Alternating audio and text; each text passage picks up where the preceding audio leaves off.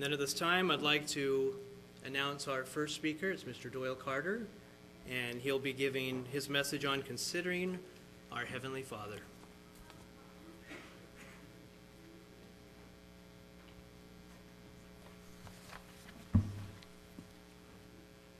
Get myself situated up here.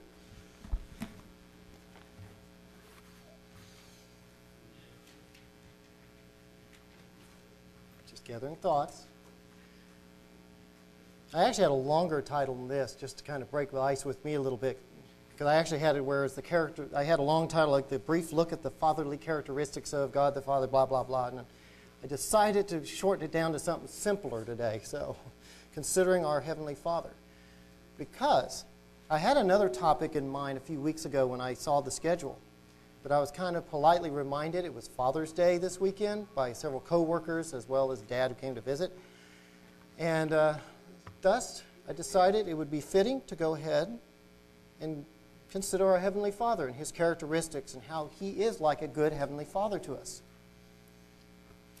And I did ask Dad, how does he get over the nervousness of being up here? He had two simple words: you don't. That was just all there was to it. You don't. That was a good answer, too. I like that one. Now, as we know, tomorrow we'll be honoring, or this weekend if nothing else, but for sure tomorrow we'll be honoring our fathers, our physical fathers who, have raised us and show them how important they are in our lives. And I thought today, in this brief talk today, or sermonette, we would just go into a few points about how God the Father is important in our life and the characteristics. I had found an article online from Ask Men, and it had 12 different points. And I just figured, well, we don't want to be here for 3 hours. So I picked 4 specific ones in the article itself and modified them a little because some of the points weren't exactly what I would consider a fatherly character, 1 or 2. But I picked 4 good ones, and I know this is not going to be comprehensive because like I told Dale last Thursday when I was trying to rehearse a little bit with him, Dale Murphy from Springfield, Missouri, if anyone knows him here, like they do. He was saying that God, to understand God would take a lifetime. And even then, I don't think we'd understand God. He's such a big God. But so I narrowed it down to 4 characters. First, like a good father, He provides us rules or standards for our happiness and success in life. He gives us guidance. And my reference scripture on this one was Deuteronomy 30, 15 through 16.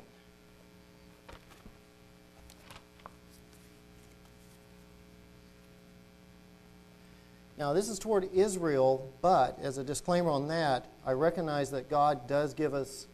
Okay, we'll go read it first. I think that'd be the best. To Israel, He says, in Deuteronomy 30, let's get that right there, 15 through 16, "See, I have set before you today life and good, death and evil. In that I command you today to love the Lord your God, walk in His ways, to keep His commandments, His statutes, His judgment, that you may live long and multiply. And the Lord your God will bless you." So for Israel, He set these standards so they will, as it says in verse 16, that He can bless them and they will multiply. And like Israel, He gives us guidance. That's the word I'd probably use there, but guidance. He gives us the Old Testament and the examples of the Israel when they're in the wilderness. He gives us the prophets and the nation of Israel. Jesus Christ Himself came down and taught how we should live and how we can be productive in life. How we can be a blessing to others as well, because we're not an island. When we do things wrong, let's say, the purpose of guidance is to keep us from getting into trouble most of the time.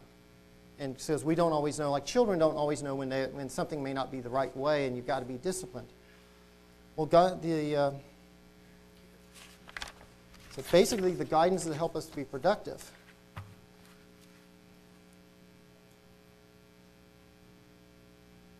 The second one, which does relate to it, which I just happened to say, the second, as a good father, he will provide discipline when needed.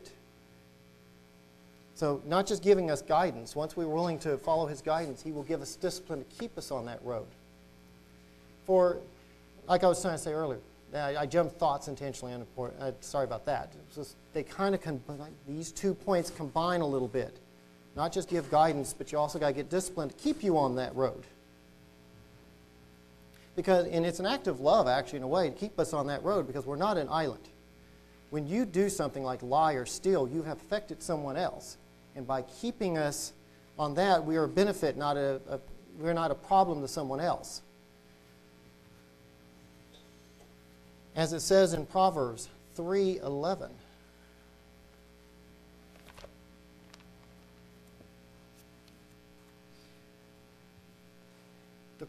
The person who wrote Proverbs wrote this. It says, "My son, do not despise the chastening of the Lord." I'm sorry, and I meant to say this earlier. I'm going through the New King James, if I didn't say that earlier. I meant to say that. But it should say something similar in the King James as well. So, "My son, do not despise the chastening of the Lord, nor detest his correction. For whom the Lord loves, he corrects, just as a father, the son,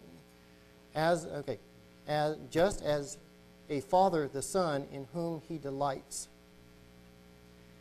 Like I said, correction keeps us in the straight, narrow path, because if otherwise we'd run all over the neighborhood causing trouble and causing chaos, and it hurts us as well as everybody else around us. It keeps harmony, plus it's good for us in the overall.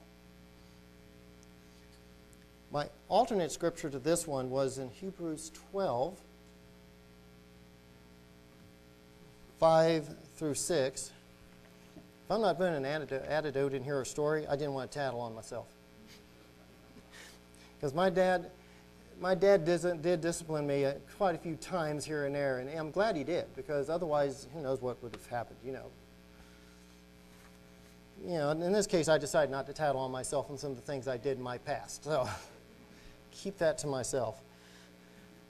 In Hebrews 12, 5 through 6, let me get there real quick. It says, and you have forgotten the exhortation which spoken to you as to a son.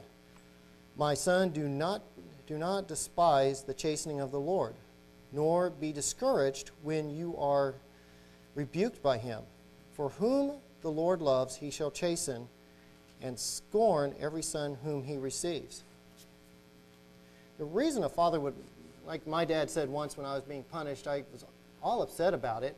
He said, "I'm doing this for your own good." Kids don't catch that. It's like, whatever.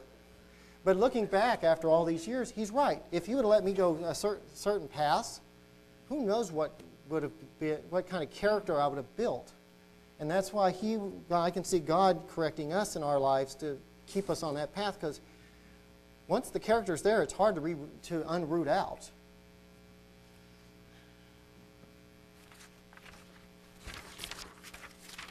Okay, so now my next point is that third, like a good father, he provides for the needs of his own, or his children. I kind of quoted from them, but he provides for our needs.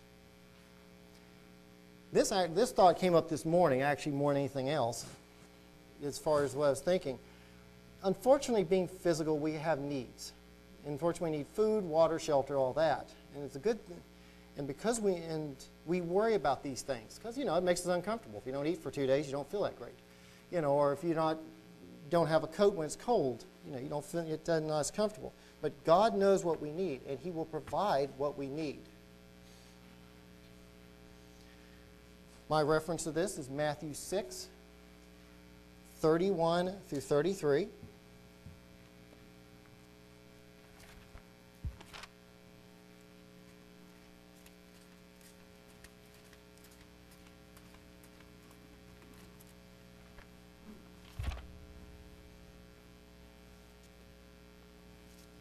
Papers aren't helping me as well. It says in Matthew 6, 31 through 33, And this is Jesus' words.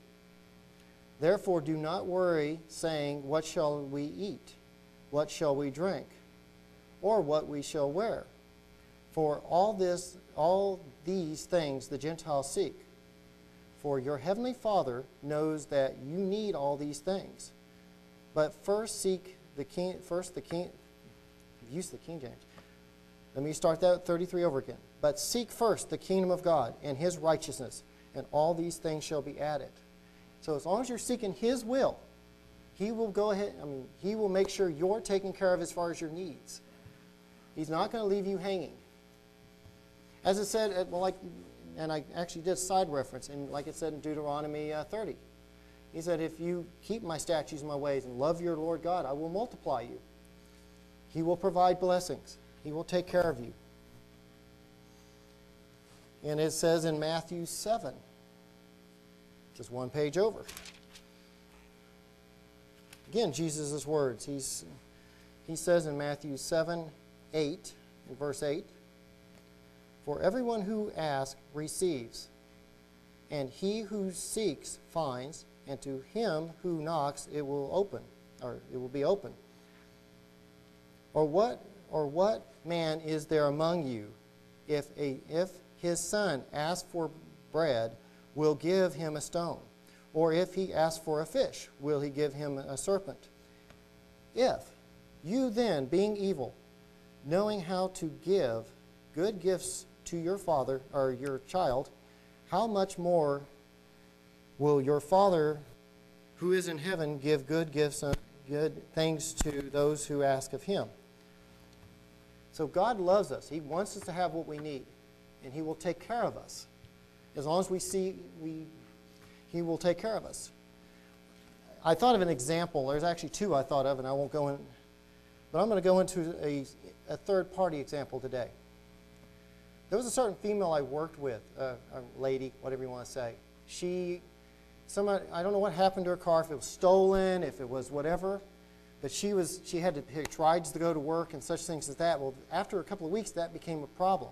She never told her dad, apparently, from what I'm gathering from what she told me. She just said, I'm not going to burden my dad with this. Well, she started having problems getting to work because people got tired of taking her. Well, her dad got the word that she was having problems with the car because it was stolen. Or I think it was stolen. I think that was the story. So what he did was, since he was already thinking about buying a new car anyway, he bought a new car, and then when she came to visit on a Sunday, he just did this. And he goes, what's this? This is my car keys. I said, I gathered that. It's your new car. He didn't care to sell it. He just gave it to his daughter because he loved her enough to realize that she needed that car to get to work, get food, to get around. It was a need he felt that she needed. And he took the loss of not having to sell it. And he said to his daughter, he loved her. And that's why, you're more important in this car and you need it. So I thought that was a real nice story because she was showing it off at work. She said, everybody come out after work and check it out. He had a nice car too. But that was a nice, touching story of a fatherly love toward a daughter, in this case, saying, hey, you need this. I know you need it. It's not something you're just kind of wishing for that might not be important. It's something you need. So God, and God will definitely do the same thing for us because He loves us. If we need something for example, I know someone who needed a bigger paycheck one time. He got a bonus. Arbitrarily, he didn't know he was getting a bonus. Just a bonus came in. He just went, wow, because he gave a tithe and he was cutting short in his budget. And all of a sudden they said, oh, we forgot to give you this. And it's like, what's this? A letter. You don't get a letter from your boss very often. You're going, huh? It turned out it was a check, a $200 or $300 bonus check he didn't even know existed. They just forgot to put that in with his check. So that was a blessing in itself. And he had prayed, had the church, or had some friends at the church pray for him on it. So it's a really nice story. The fourth point is like a father, like a good father, He shows unconditional love toward us. And I like this one because no matter what we do overall, God will love us. He cares for us. And my example, and I didn't give Brian the scripture because I'm just going to use as a reference, is the prodigal son. in Luke 15:11 through 32. You hear and I'm just going to alliterate it real quickly. You had a younger son who felt like he wanted to go out in the world and live in the world and see what it was like. So he demanded, I gathered he demanded his half of the inheritance to leave. I'm going to go out, Dad. I'm going to see the world, and I'm not sure of all that conspired between him. And so he leaves. Okay? Well, unfortunately, he apparently didn't know how to handle money or whatever, because suddenly he's now in a position where he has almost no food. He has a low-class job, feeding pigs, and for Jews that would have been a terrible thing. In fact, for me, that would be a terrible thing. I've seen a pigsty, they stink. So, but I can see why he wouldn't have been happy there. Where I used to live at the university, they had a pig farm of some sort, and I guess out of boredom as a kid, I'd walk by it. And so that, when I read that, I think about feeding them. Ugh. But I can see, so he's coming back thinking, well, my dad's got servants who have a better life than I do. I'll just go back as a servant. He won't, In verse 20, he says, but when he was still far off, his father saw him and had compassion and ran and kissed his neck.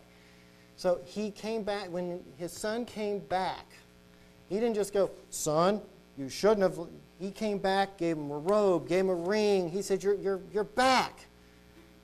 And that's something I like, because even no matter how much we sin, we can still, if we have a repentant heart and willing to follow, we can come back. I think that's the most touching to me as far as the attributes of God, is that He loves us to the point that if we foul up for whatever reason, He will allow us to come back if we have a repentant heart. And the other reference I had here is from Paul on this. And in Paul and Romans 8, 38 through 39, Paul seemed to have felt basically the same general way, because he says, when he wrote to the Romans on the matter, in verse 38, he says, Romans 8, verse 38 39, for I am persuaded that neither death, nor life, nor angel, nor principality, nor powers, nor things present, nor things to come, nor heights, nor depths, never get that word out perfect, nor any other created thing shall be able to separate us from the love of God, which is in Jesus Christ our Lord. But if you know when you read that, we can separate ourselves. That's the thing that's missing there. So we don't want to separate ourselves from the love of God. We want to be looking toward Him as a Father.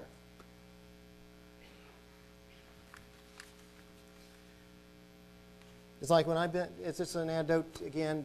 When I made the mistake and when I got garnished many years ago, I figured Dad would chew me out for everything because of my stupid mistake, which I've already learned in the past. Turned out he was very unconditionally caring. He was willing to be with me if I needed assistance. And I know God's the same way. He may let you go through something. Like with the garnishing, I was allowed to go so far to learn a lesson, but He will step in when it really needs to be done because He loves us.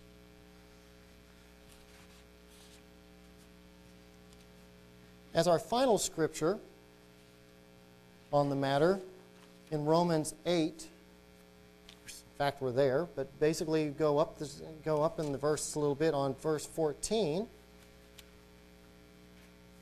through 16, I'll slow down here, Romans 8, 14 to 16, for as many as are led by the Spirit of God, these are the sons of God. For you have not received the spirit of bondage again to fear, but you received the Spirit of adoption, by whom we are called out. Apology, let me read that again. For you do not receive the spirit of bondage again to fear, but you receive the Spirit of adoption, by whom we cry out, Abba, Father. And the Spirit Himself bear witness with our spirit that we are the children of God. The catch is, as many that are led by the Spirit. So as long as we allow God to lead us, and we're led by the Spirit, we can call Him Father. And that's an awesome thing. He doesn't call us servants or anything like that. He calls us by a family name, or we can call him by a family name, just like Jesus said in the example prayer of Matthew 6 when he says, and you say, "O Father which are in heaven." You can say that. So, as I close this, as we honor our fathers tomorrow on Father's Day, including me, who have to call my dad for about an hour. He already gave me a nice little text on that. But as we honor our dads, whether we're with them, or we, in my case, call them, as we honor them, may we consider our Heavenly Father as well, and how awesome He is as a dad, a spiritual dad, that He provides us guidance. He disciplines us to keep us in the path to protect us as well as the people around us. He provides for our needs. So when we ask Him something, He doesn't give us a stone and say, "You really do need a little extra for food." He'll help provide that. He has unconditional love toward us. And I'm sure there are many other points that you all can think of. As I was talking to Dale, I'm serious. Dale said God is just too big to talk about in 30 minutes or 80 years. I mean, He's just too big. So, as you go into tomorrow, Father's Day, I hope that you consider your Heavenly Father as well tomorrow, and His importance in your life and how important He is. And I hope that everybody has a great Father's Day tomorrow on Sunday.